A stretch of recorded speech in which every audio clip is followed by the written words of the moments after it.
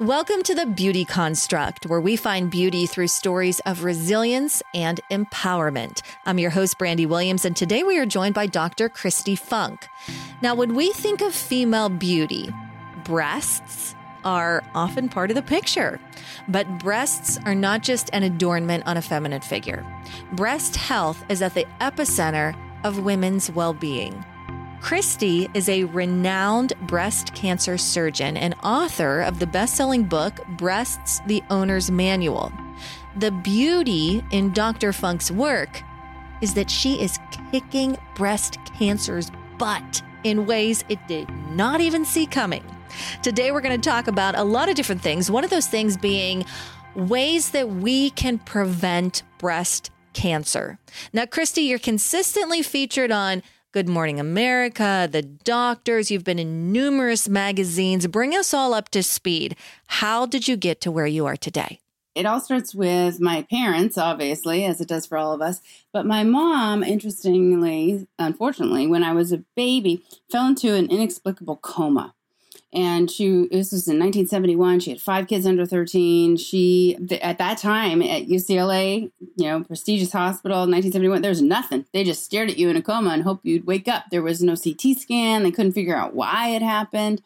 So she eventually, after 3 weeks in this coma, woke up, and she's had a hemiparesis my whole life. She can't move her right arm or leg.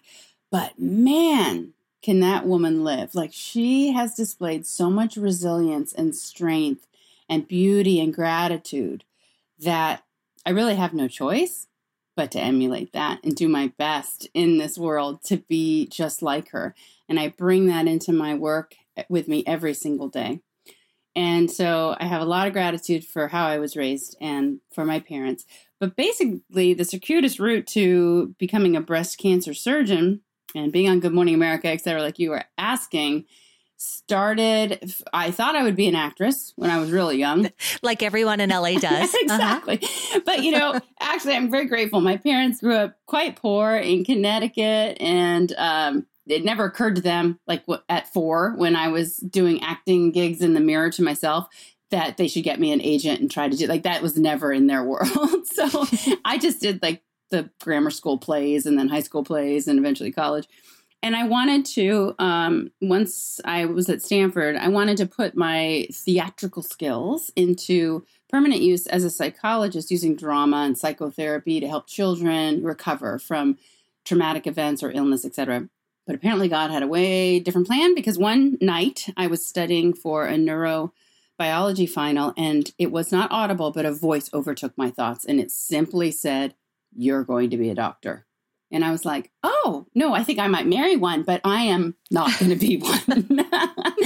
And then, no, the voice was like, no, you are going to be a doctor. And it really intruded my thoughts. It was an epiphany, and I had to accept that that was real, but I didn't have to listen. So the next couple of days, I finished up school that year and had already planned to go to Africa, Kenya, for the whole summer as a short-term missionary. I taught religion and English in the bush. I lived in a dung hut, and I was living with these people and kids who were so full of joy and love and laughter and light.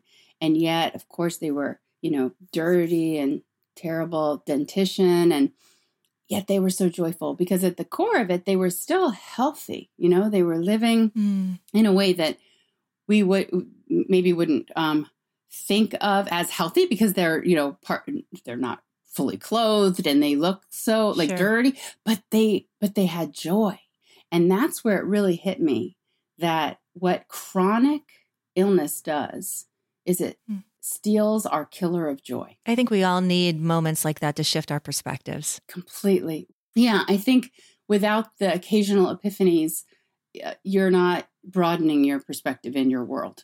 You're stuck in what has worked for you. So you're like, I'm comfortable here, Mm-hmm. And this was a moment that pulled me out of my comfort zone. I had to move from the artsy part of Stanford to the sciencey part.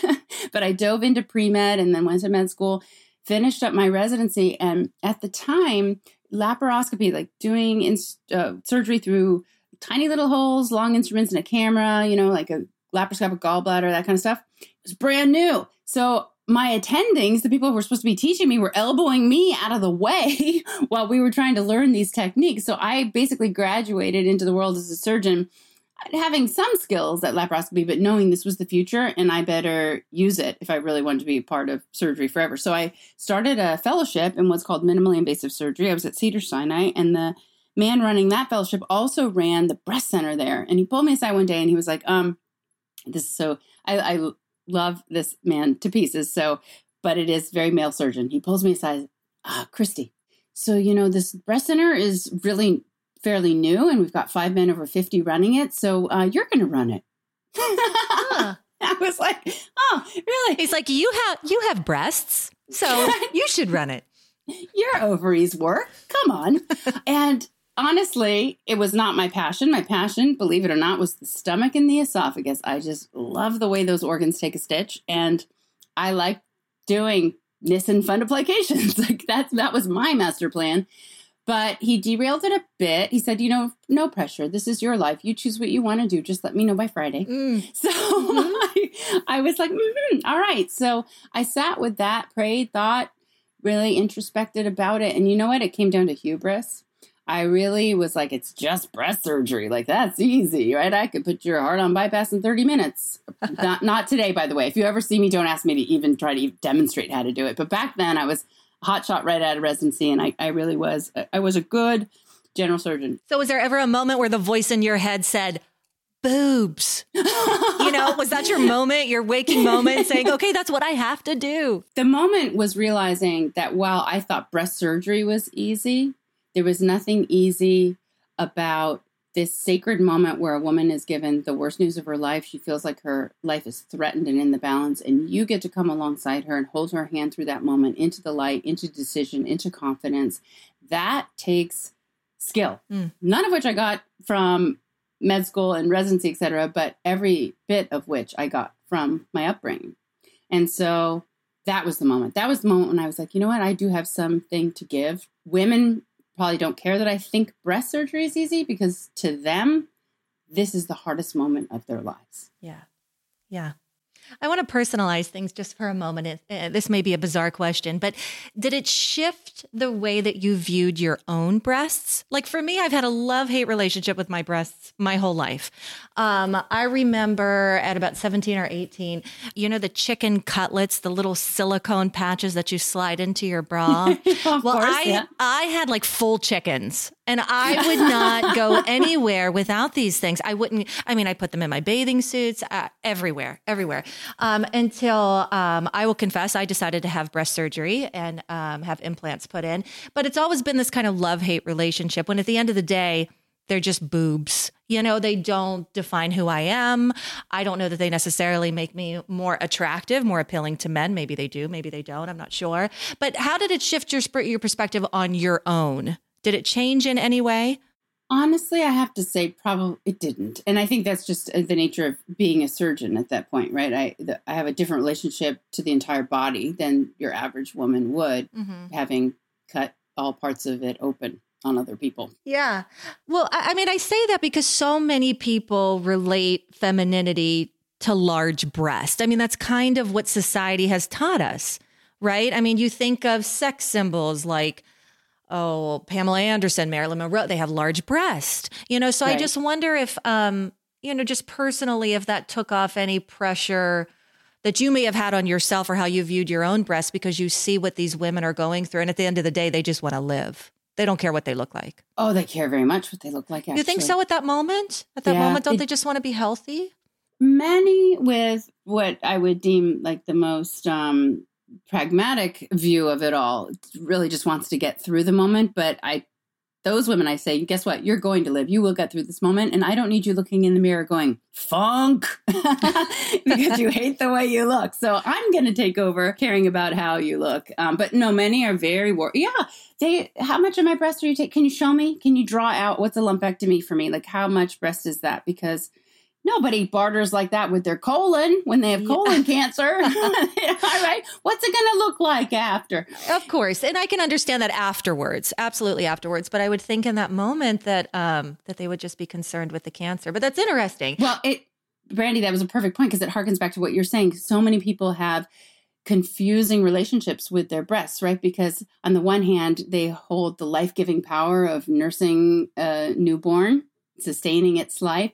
They have the sexuality power to attract a man or woman, depending on who you're attracted to back. And at the same level, they have the power to take your life away. Sure. So these are interesting organs, these breasts of ours, that conjure up a mixed emotional response because of their varied, whether symbolic or real, right? Cancer is real, breast milk is real. And then the femininity, sexuality function that breasts play in this world is our perception of it all. When you get breast cancer, depending on what your relationship was to your breast, that challenges whatever kind of paradigm or thoughts you had surrounding your breast. Like, how could they betray you?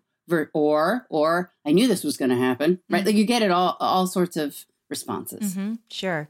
And like I said, I can definitely understand, afterwards, the first time they get that glimpse in the mirror has got to be devastating because, I mean, a big part of womanhood is defined by our breasts. So I totally understand that. And what is that like afterwards when you have to do post-ops with your patients? I mean, do a lot of them suffer from like body disfiguration? Or are they just glad to have the breast tissue removed? Or what do they say? It varies so much by each individual because some operations are so minimal. Even if it's cancer, the cancer was small, the breast amount is large enough that they can't even tell that anything happened. So they feel fine visually inside their own skin. So, I mean, let me just put things in layman's terms here, make it very black and white and just ask you, well, how do we keep our breasts from trying to kill us? I mean, you're seeing women every day who are being diagnosed with breast cancer. I don't want to be one of those women. I want the rates to decrease. So how can we try our damnedest to prevent it? I love this question because you're going to love the answer. Only 5 to 10% of all breast cancer on planet Earth, of which there are 1.7 million invasive breast cancers diagnosed annually, only 5 to 10% of all that cancer comes from an inherited genetic mutation, like BRCA, right? BRCA, CHEK2, those things. That is borne out by the fact that 87% of all women diagnosed with breast cancer do not have a single first-degree relative with breast cancer. So this idea that it's either in your genes or not, or it's up to fate or not, is only true for an extremely small subset. And even then we may have some wiggle room. But if only 5 to 10% is coming from mutations, maybe I'll give 5 to 10% to, wow, that's kind of crazy and inexplicable. She was so young, she did everything right, and yet here's the cancer. We're still looking at a solid 80 to 90% of all breast cancer on planet Earth, at the biggest, thick part of this bell curve, that isn't genetic. So what is it?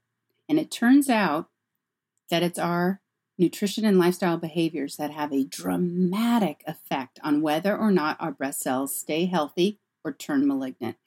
Every single time we make decisions throughout the day to eat this and not that, think this way and not that way, move this way or sit on the couch, every time we're taking steps toward cancer or away from cancer. So we have so much more control over this disease than the vast majority of women have ever been taught to think. And I know you talk about that in your book. I have your book here, Breasts, the Owner's Manual. You look beautiful on it, by the way. Why, thank you. And you have several things written on the cover. Every Woman's Guide to Reducing Cancer Risk, Making Treatment Choices, and Optimizing Outcomes. So you talk about all sorts of things in the book, and you talk a lot about diet and nutrition, which you just mentioned. Now, I know that you recently went vegan, right? Like full-on plant-based diet. Yes, I did. My 3 sons and my husband did, all in one day. And I can tell you what happened. So I was writing this book, the book we're talking about, Breasts, the Owner's Manual. And I did a deep dive into all of the nutritional science because every single fact I wrote in that book, I wanted you to be able to fact check me. I have 80 pages of over 1,600 references in the back. And even though it doesn't read like a science textbook, those facts are well researched and they're true. I needed to be right. I couldn't put out false information. And it's also just my personality it makes me a delight to be married to because I always need to be right. So I do this deep dive into nutritional science, which, one quick thought, no MD has ever gotten any nutrition throughout all of their training. It's not a part of the curriculum. So you grow up to become this doctor, whether you're an internist, dermatologist, surgeon like me, and you don't actually think what you eat matters. Because if it mattered so much, someone would have told me in the last 30 years I was studying, right? But yet we always hear nutrition is medicine. We hear that, but not from MDs. Funny. Not from your doctor. Like if you, maybe, I mean, there are functional medicine. The tide is turning and people in the medical community are understanding this, but far and away, like most are not yet getting it because they're busy doing what they were taught to do, right? And they do that well, but that is pills and procedures. That's where it's at. That's where the money is. Okay, back to said deep dive. Now I'm rummaging around in this massive world of hundreds of thousands of peer-reviewed journal articles, right? This isn't like in Hokey Mushroom Magazine, right? Like this is the Lancet and these journals that we all respect. And I am blown away by the clear-cut evidence that the cellular response to consuming animal protein and animal fat is everything that cancer and all illness requires, and everything that keeps us from living our healthiest, most fruitful lives. Things like estrogen levels skyrocket, growth hormone goes through the roof, free radicals abound, DNA damage happens, inflammation is everywhere, angiogenesis happens. So angio, blood vessel, genesis, creation, it's just the birth of new blood vessels. Every single cancer cell must do this angiogenesis thing in order to survive. It brings new blood flow with nutrients, and then when it gets big enough as a cancer, boom, exit strategy, straight through that same blood vessel to lung, liver, brain, or bone. So animal protein and animal fat creates a microenvironment. Think of it as like a little baby bathtub that every cell in your body is bathing in, and that microenvironment is either screaming out pro-cancer when you eat animal fat and animal protein, or anti-cancer when you eat plants. Also scientifically shown. Like I'm going to use this one example because I promise it will change your eating for the rest of your life. You will never forget this study I'm about to say. Okay. So they took 100 men and women and they gave them a standard American diet for breakfast. So pancakes and eggs, bacon, steak and eggs, right? Stuff like that. Measured their blood levels of LDL cholesterol hourly. It's a measure of oxidative stress. Oxidation is sort of this mandatory reaction every time we eat, and it's happening all day long on some level, but it's a battle between free radicals that are helping digest the meal and doing other useful things like helping you breathe and fixing a cut when you get, bringing inflammation to the area to heal and repair you. But in excess, now it's damaging your DNA and causing illness. It's building up plaque in your arteries so you have a heart attack or a stroke, right? So you need to quell that oxidative madness with antioxidants, which only come from one place on earth, plants. So oxidized LDL is measured hourly in these people as a measure of that stress reaction. Up, up, up, up, lunch. Hamburger and fries. Up, up, up, up, dinner. So every single night, these people are going to bed with fewer antioxidants than when they woke up. They are losing the stress battle here. Decades go by, and your killer eventually has to show up. There's only so much of that your body can take. So if it's cardiovascular disease, hello, heart attack. If it's the vessels in your brain, Alzheimer's. If it's the cells in your breast cancer. Here's the amazing part. Next day, same people, same sad meal, standard American diet. One change. A cup of strawberries. Up, up, down, down, baseline. Hamburger and fries, 1 cup of strawberries. Up, up, down, down, baseline. Wow. Like just the power, the plant power, these phytochemicals, these plant-based nutrients that exist in a strawberry. You just chewed and swallowed it, but it got absorbed into your bloodstream, went coursing throughout your body, saturating the cells with anti-inflammatory power, with anti-carcinogenic, with anti-DNA breakage power. What if the meal had been steel-cut oats and blueberries, or my amazing antioxidant smoothie on page 69 of the book, right? What if then that oxidative battle for that meal would have been over like, boop, pretty soon. And now until your next meal, all those nutrients are running around your body, literally stopping the progression of disease and often reversing existing disease, seeing that a little tiny cancer cells trying to make a little blood vessel come to it. Bam. Nope. I think I'll just stop that. Thank you. With some sulforaphane power from the broccoli I just chewed. And this is all proven. This isn't like sci-fi what if plants could do this. They do this. Let me play devil's advocate just for a minute, because I know some of our listeners right now are thinking this. People have been eating meat for years and years. And I'm certain that there's people out there that would listen to that and argue, okay, well, back in the day, it was normal. It was natural for our ancestors to eat meats. They survived. They didn't die from cancer. Maybe some did, but some didn't. So we should be able to eat it too.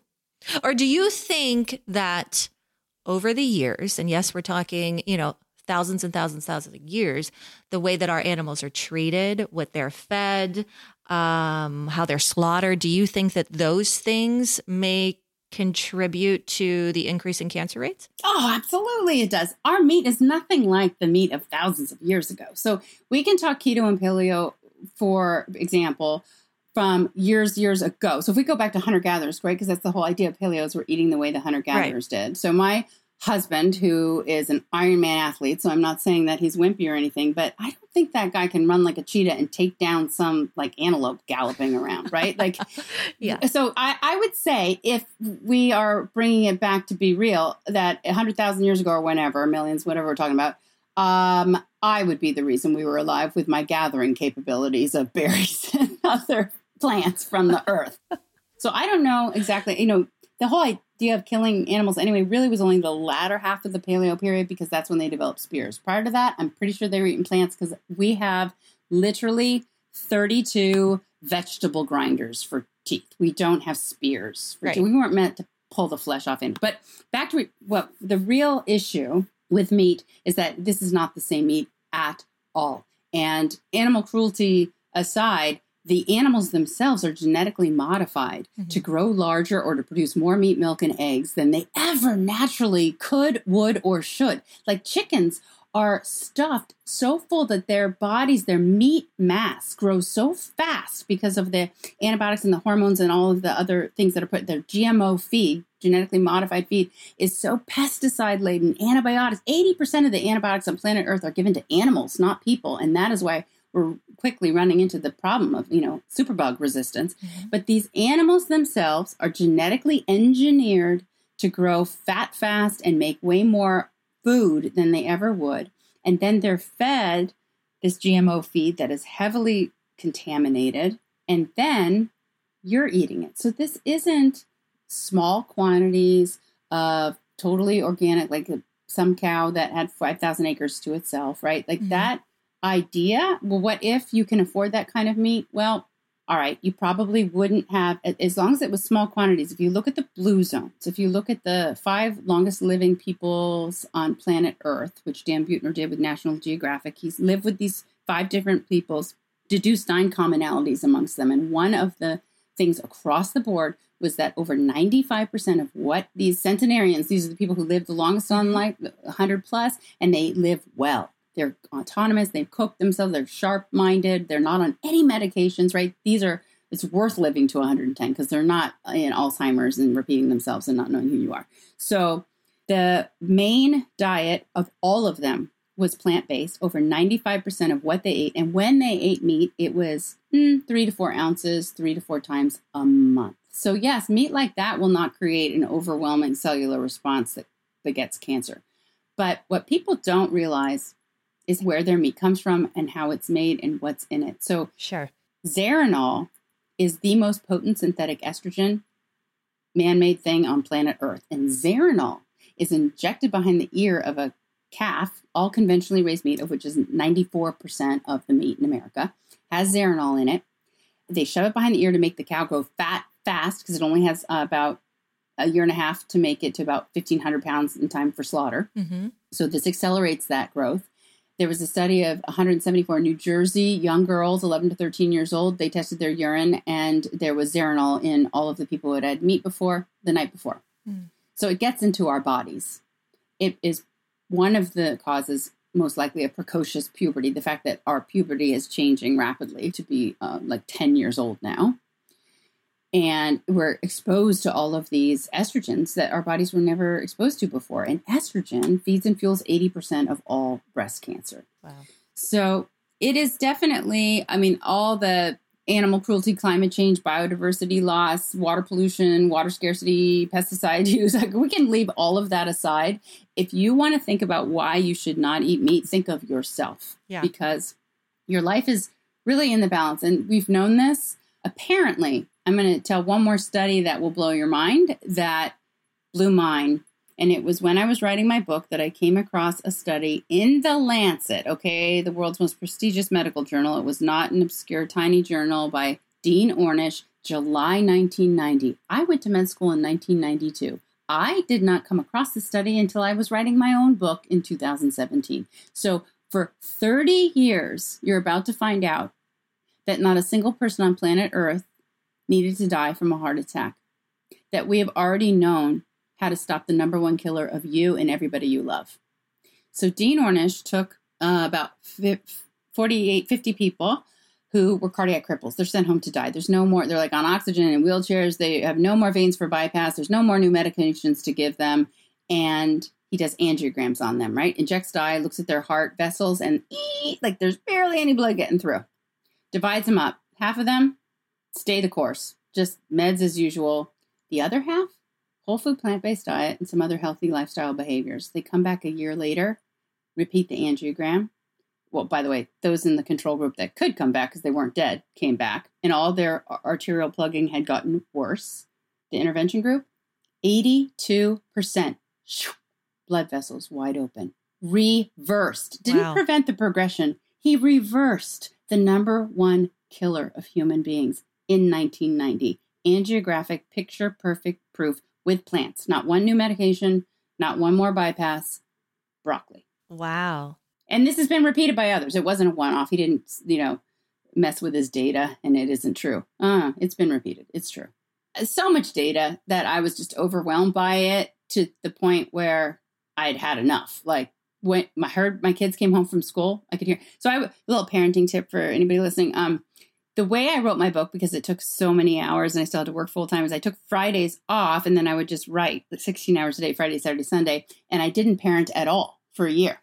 So I felt guilty this one particular Friday. Sure, that had to be hard. Yeah, it was hard. I took the kids to third grade. I took the day off just to make sure I was there because I had missed second grade. And I was walking in and then one of the moms was like, "Oh, who was Justin's teacher last year?" I was like, "I don't know." I'm like, "He's in third grade, isn't he? He made it. I guess we're okay."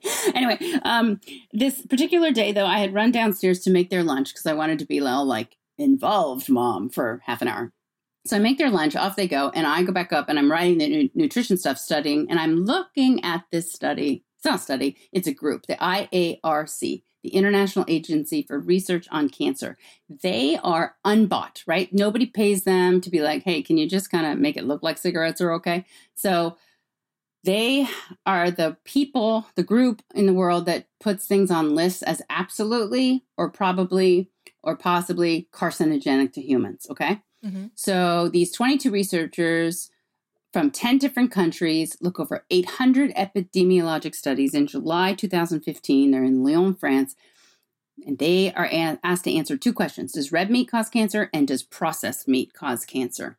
And they overwhelmingly decided that all processed meat, processed like salami, pepperoni, sausages, hot dogs, hams, salami, pepperoni, deli meat, cold cuts, corned beef, the whole thing that blew my mind, though, is that includes your organic turkey breast in slices or the chicken slices that you get from deli. This is processed food. Yeah. I've heard that that's worse than smoking cigarettes. That's what I've heard, but continue. It is on the same list. So it's absolutely carcinogenic with cigarettes, with plutonium, with asbestos, and then the turkey slices. The red meat is probably carcinogenic.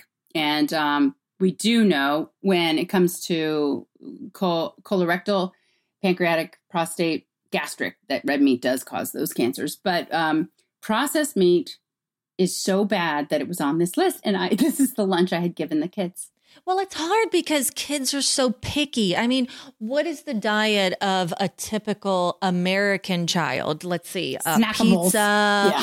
Yeah, snackables, chicken tenders, grilled cheese, macaroni and cheese from a box, Kraft preferably. So all of those things are against everything that you're now preaching. So what was that shift like for your kids? Well, so this particular day, I'd sent them to school with, get this, a mozzarella stick with the turkey breast, wrapped it up like I should have just wrapped up a homemade cigarette instead, but I wrapped it up and then put it all around a lettuce leaf around it and put it in. No bread, right? So they come home. I am done now. I run downstairs. I'm like, boys, come.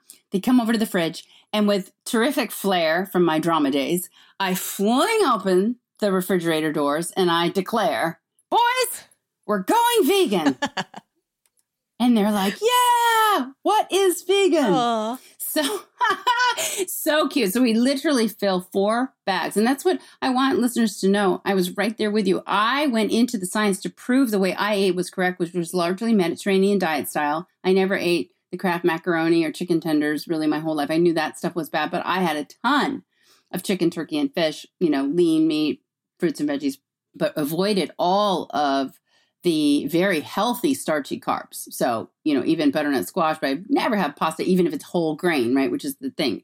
Whole grains have a litany of antioxidant and anti-cancer protection that you're missing out on if you're not eating them. And they're so intertwined with all of these nutrients and fibers that you're not spiking blood sugar. It's not making you fat. But I didn't understand that. I just was following the sort of Atkins ideas of when I was 20s. Yeah. And my bags were filled to the brim with my therapy drawer, Manchego, 5-year age Gouda, my brie, right? So I had my fancy cheeses that literally were like, stay away, mom's drawer. A salmon fillet. We'd open up the freezer and there's veggie burgers with cheese and milk. It's like, it's ubiquitous.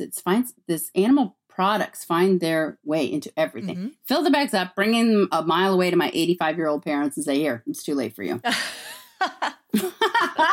That night we watched What the Health. I actually took the time. It was like the only thing I watched that whole year. We watched What the Health, and I recommend this highly, Netflix documentary. And the boys got it. Like, bam. So it was cold turkey for them too. Yes, it was. No pun intended. It was a good one. I caught it.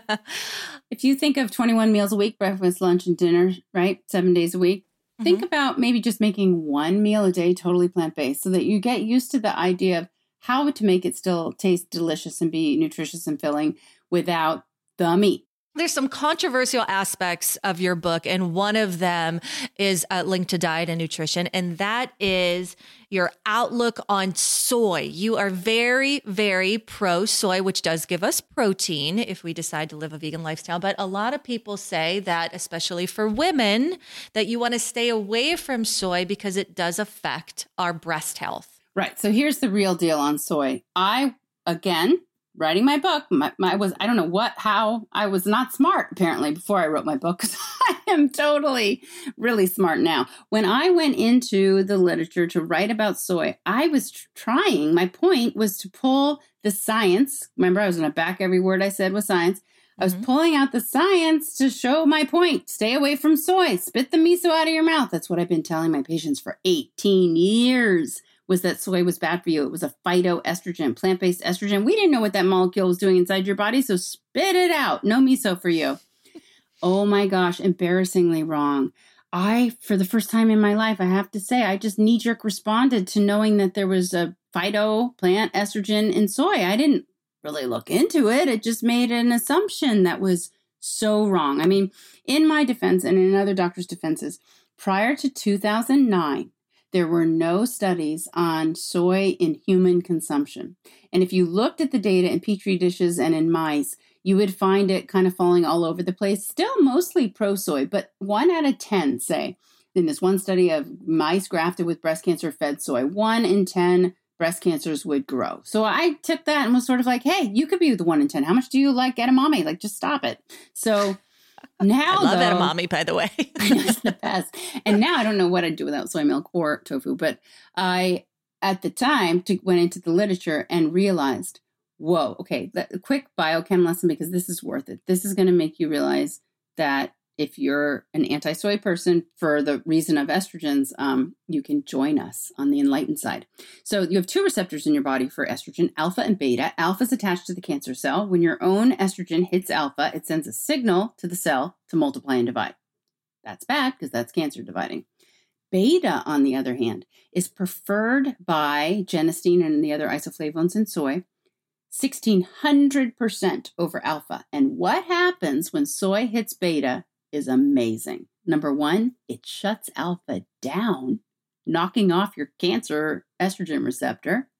And it goes out into the peripheral fat cells where you have an enzyme that's busy in your fat turning other steroids like testosterone into estrogen, and it shuts the enzyme down. So you're yet again making less estrogen. Are these all cancers or just breast cancer? That it decreases the risk of? It decreases, yes. Soy consumption decreases prostate cancer by 70% and the incidence of breast cancer by 60%, because those are both hormonally driven cancers, but it won't decrease like gastric cancer or melanoma. So I show you all the studies where soy consumption decreases breast cancer from occurring. But what if you've already had it? And what if you are on tamoxifen, the estrogen blocker? And it's really a big deal if you're getting these phytoestrogens and they're fueling your cancer. Now we have studies for you too. So 6,200 multi-ethnic survivors were followed over 9 years. There was a 51% drop in death for the estrogen negative cancers and a 32% drop in death for the estrogen positive cancers. Wow.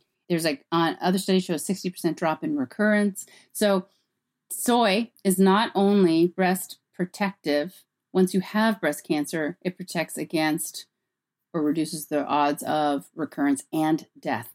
So certainly soy it up. So what are the best soys you want to do? Non-GMO. So soy and corn are 2 crops that are so heavily laden with glyphosate, herbicide, pesticides, that you really want to stay organic as much as you can with anything corn and soy derived. And you would be shocked to find out where corn makes its way into almost every product from toothpaste onward. Like, it's crazy. But the point is, it's not hard to find organic or at least non-GMO soy products.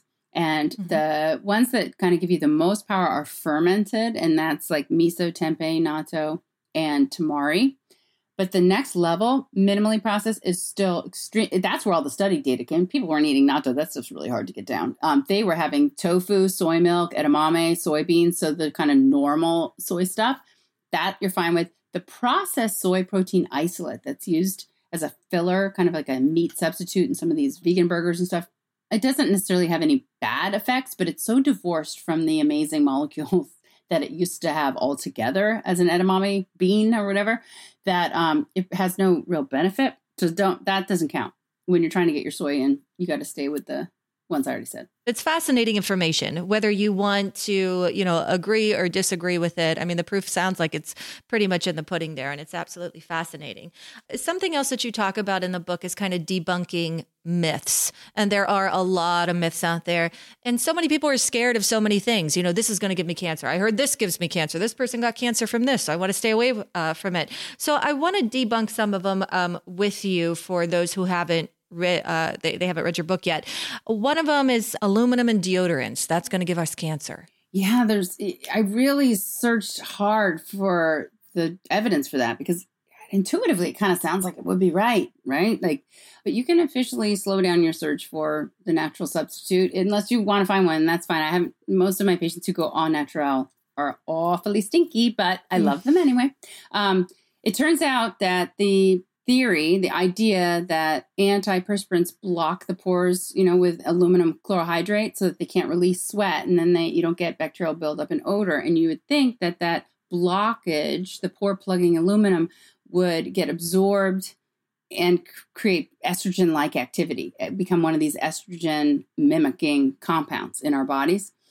But basically, there's no science behind that. There was a 2014 systematic review of all the peer-reviewed literature on this subject regarding the potential health risks posed by aluminum, and they concluded that absolutely no such relationship exists. So, you could go on and think, well, maybe it's not the aluminum, maybe it's parabens, but parabens actually aren't used in deodorant and antiperspirant anymore, so it's kind of not an ongoing concern because we don't use those anymore. Parabens, however, I will say, were found inside breast tumors. in a large study. What they did there and how they got there, nobody knows. So just having them show up in a tumor doesn't prove causation. So basically, I tell people whatever they want to put on their armpits does not make me sweat. Okay. That's a good way of putting it. Something else you talk about is something called methylfolate, which I had to look up. I didn't know anything about, but we all should. We should. I love methylfolate, and I'll tell you why. So I'm going to tell you real quick there. If you think about your breast health as in the balance of scales, there are boulders that push you toward or away from breast cancer, and there are pebbles. So pebbles can certainly shift the scale, but if you've got a boulder on that side, it's not going to have much of an effect. So the 4 boulders that really matter the most because they have scientific rigorous proof of causation of breast cancer are diet, nutrition, alcohol, exercise, and obesity. So what we're talking about with methylfolate comes into the alcohol discussion. Alcohol increases estrogen levels and it impairs the immune system and it inactivates folic acid. We all have this enzyme MTHFR that sounds like a bad word, that converts folic acid into methylfolate. So methylfolate is the activated form that runs around and fixes DNA when it goes awry. And as much as I said at the top of the show that most breast cancer is not genetic, I was meaning inherited genetics, right? All cancer is a genetic mutation at its DNA core. It's a cell that goes awry. But the methylfolate will fix that DNA when it goes awry in, intact immune system and functioning person. So alcohol inactivates the enzyme. So much so that, okay, first of all, alcohol, let's talk about that for a second. 14 grams of alcohol is a 12-ounce can of beer, is 5 ounces of wine, is 1.5 ounces of hard liquor. So listeners, pick your poison, and a drink a day increases breast cancer by 10%, 2 drinks a day, 30%, 3 drinks a day, 40%, and you can add another 10% thereafter. And if you hit more than 3 a day, you should probably think about calling a doctor. Wow. But I will say that there are a couple of workarounds. People might be thoughtfully protesting, saying, wait a minute, I thought that a drink a day kept heart attacks away.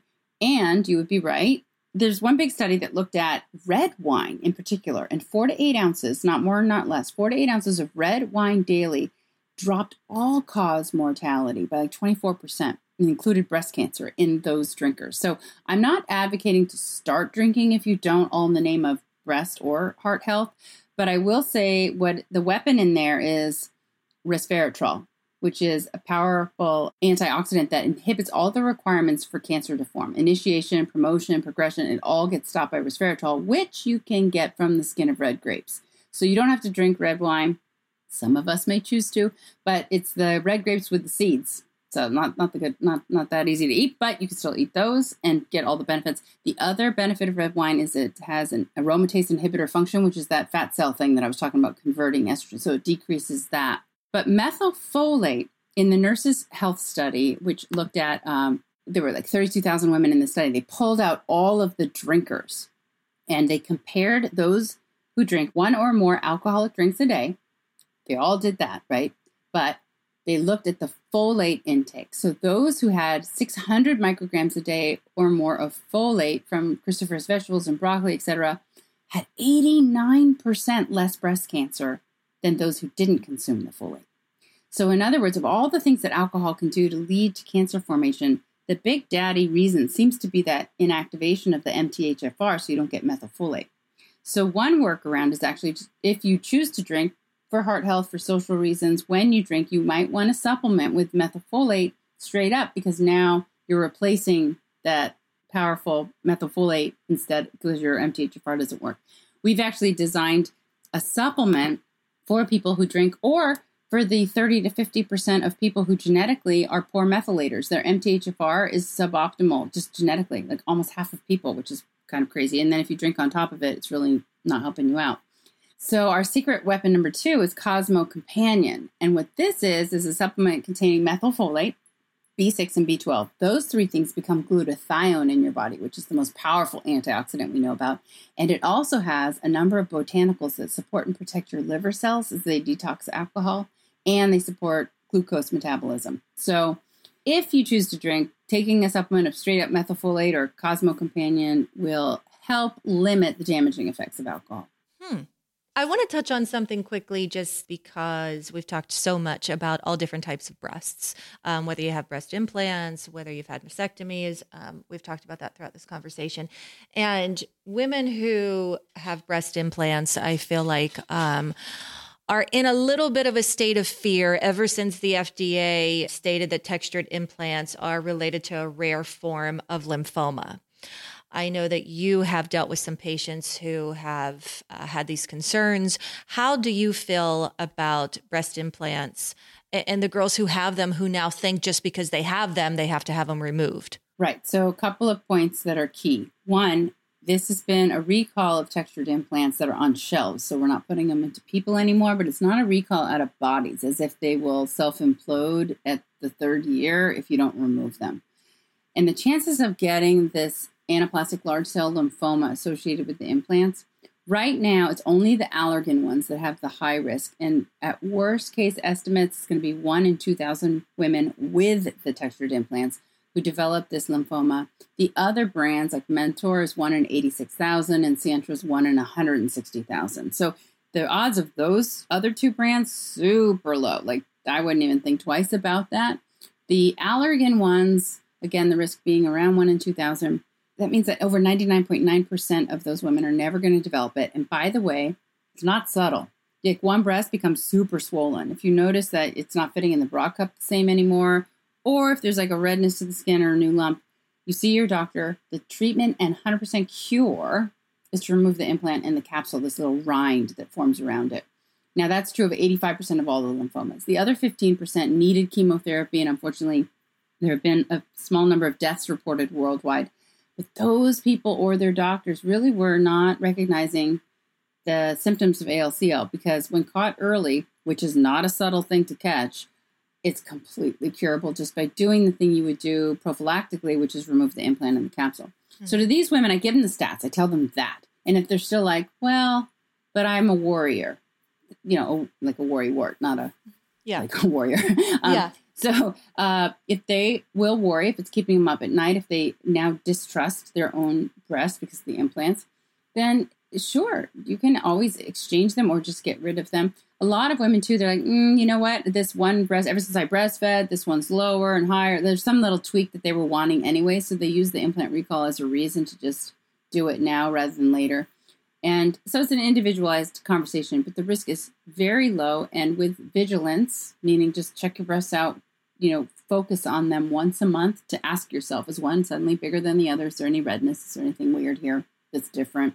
Yes, then go see your doctor. So the women who are thinking, implants are dangerous and I need to have mine removed ASAP, they could think of it this way. You consistently, probably on a weekly basis, do breast cancer reconstruction, right? And you're removing breast tissue, but putting in breast implants.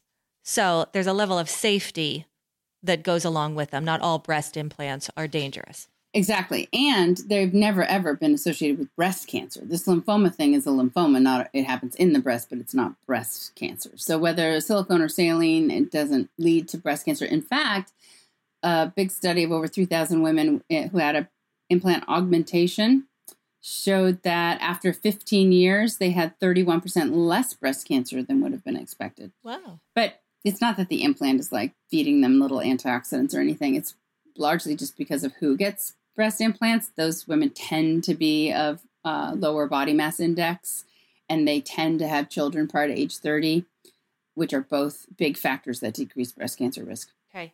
So other ways to avoid or prevent breast cancer, obviously mammograms. So I just want to talk about that for a moment. Breast self-examination, how important is that? How often should we be doing it? How often should we be getting mammograms?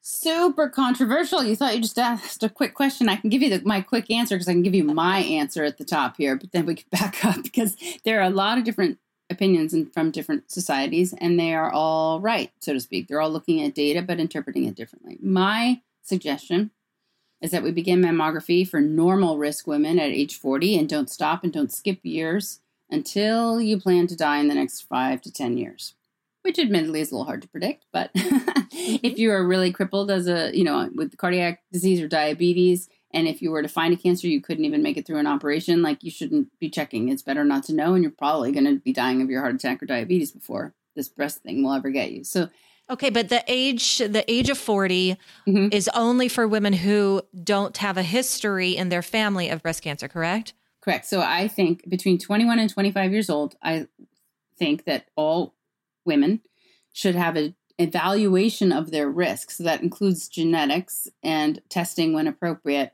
to assess whether they are at elevated risk for future breast cancer or not. And if you are at elevated risk, screening starts earlier and would include other modalities, including ultrasound and breast MRI, possibly. So you have to do your breast risk assessment somewhere in your early 20s so that you're being watched carefully if needed, more so than just average risk woman who can start at 40. How effective are self-examinations, like in the shower? That's what my OB has always told me. When you're in the shower, feel around. If you feel a lump, call right away. Right. So they've been deemed highly ineffective, so much so that the American Cancer Society has said to stop doing self-breast examination. I heartily disagree. They also say that clinical breast exams are useless. So that's humbling for me since I do them all day long, twice a week on hundreds and hundreds of women. But here's what I think. I think all girls, young girls, starting when they start menstruating, so 11, 12, 13 years old, should start doing self-breast examinations once a month. 1 week after your period, that's when your breasts are smaller and less tender and less lumpy and confusing.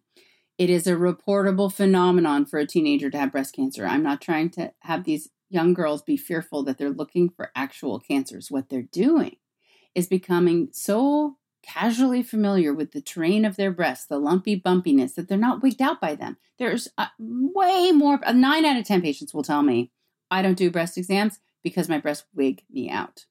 Everything feels like a lump. Everything feels like cancer. I will be in here every single day. But that wouldn't have been the case if they had become so familiar with their breasts as they were developing. Look, you're with your breasts all day and all night. I am probably never with them, or if you're my patient, I'm with them once or twice a year for 5 minutes. So you can be the person who saves your life if a cancer develops. If your fingers have this unconscious memory of the terrain, then one day, hopefully never, but it happens all the time. You just stop on a lump and you're like, that was not there last month. And you know. And so I think young girls should do self-breast exams. And then you start clinical breast exams with a doctor. You're usually the OB-GYN at age 21. And you do those every 3 years. And then when you're 40, you're going to add in the imaging.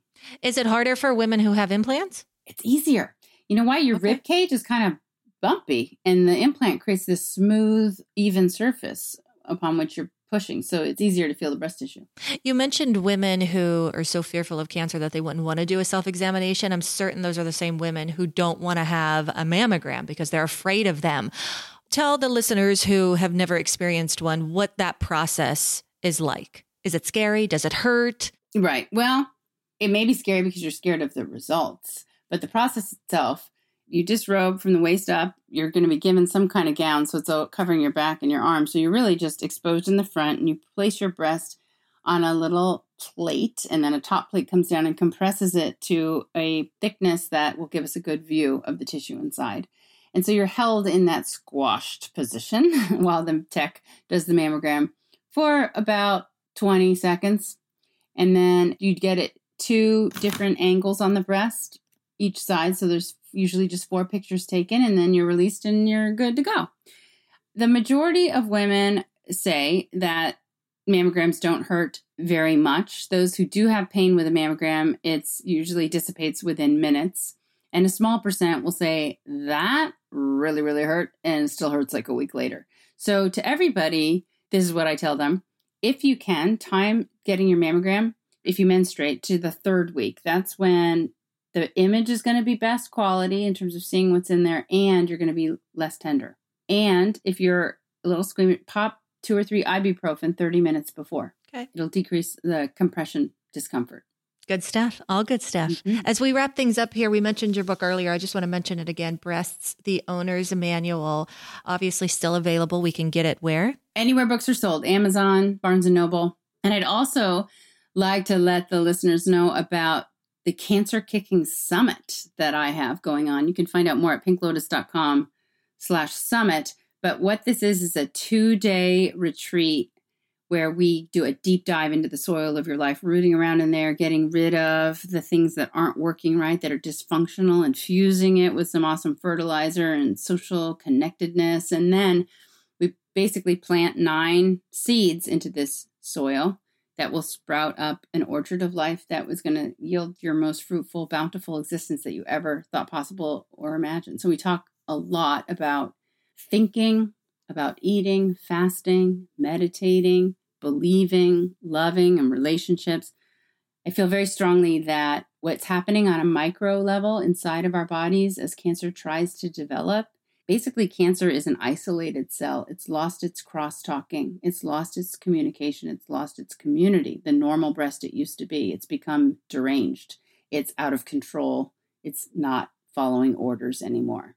And on a macro level, we women are sometimes doing the exact same thing as that cancer cell. We're pulling out of community and we're living alone and lonely. We get depressed and anxious. We work hard. We stay up late. We drink too much. We eat too much. We're not living social, loving, connected lives. And this conference is meant to restore balance and community and wholeness to every woman. And if women can't make it, you also created a community online for women who are dealing with breast cancer, right? I did. Actually, with the summit, by the way, there's on-demand video. So you can just attend via your couch. Oh, cool. Yeah. But, Power Up is an amazing community online for social support and connectedness. There's a ton of resources in the forms of blogs and videos. So check it out, pinklotus.com/powerup and join. There's all the functionality of things you recognize, like Facebook. Crowd Cause is like GoFundMe, but cheaper. There's Breast List, which is Craigslist, like in that people buy, sell, trade, give away their gently used scarves, hats, wigs, surgical bras, and Breast Buddies, which is an amazing matching system. You'll go in there as a newly diagnosed woman, put in something like 32 years old, mastectomy, chemotherapy, and like Match.com, all the 32 plus or minus 5 years with your stage of cancer and your treatment choices will pop up. And they're there because they've been there, done that. They're there because they want to become your sacred sister in this journey. And you can look and be like, oh, wait, she is a 10-year-old. I want to talk to her. I have a 9-year-old. So check out Power Up. So great talking to you, Kristi. Thank you so much for sharing all of that very interesting information.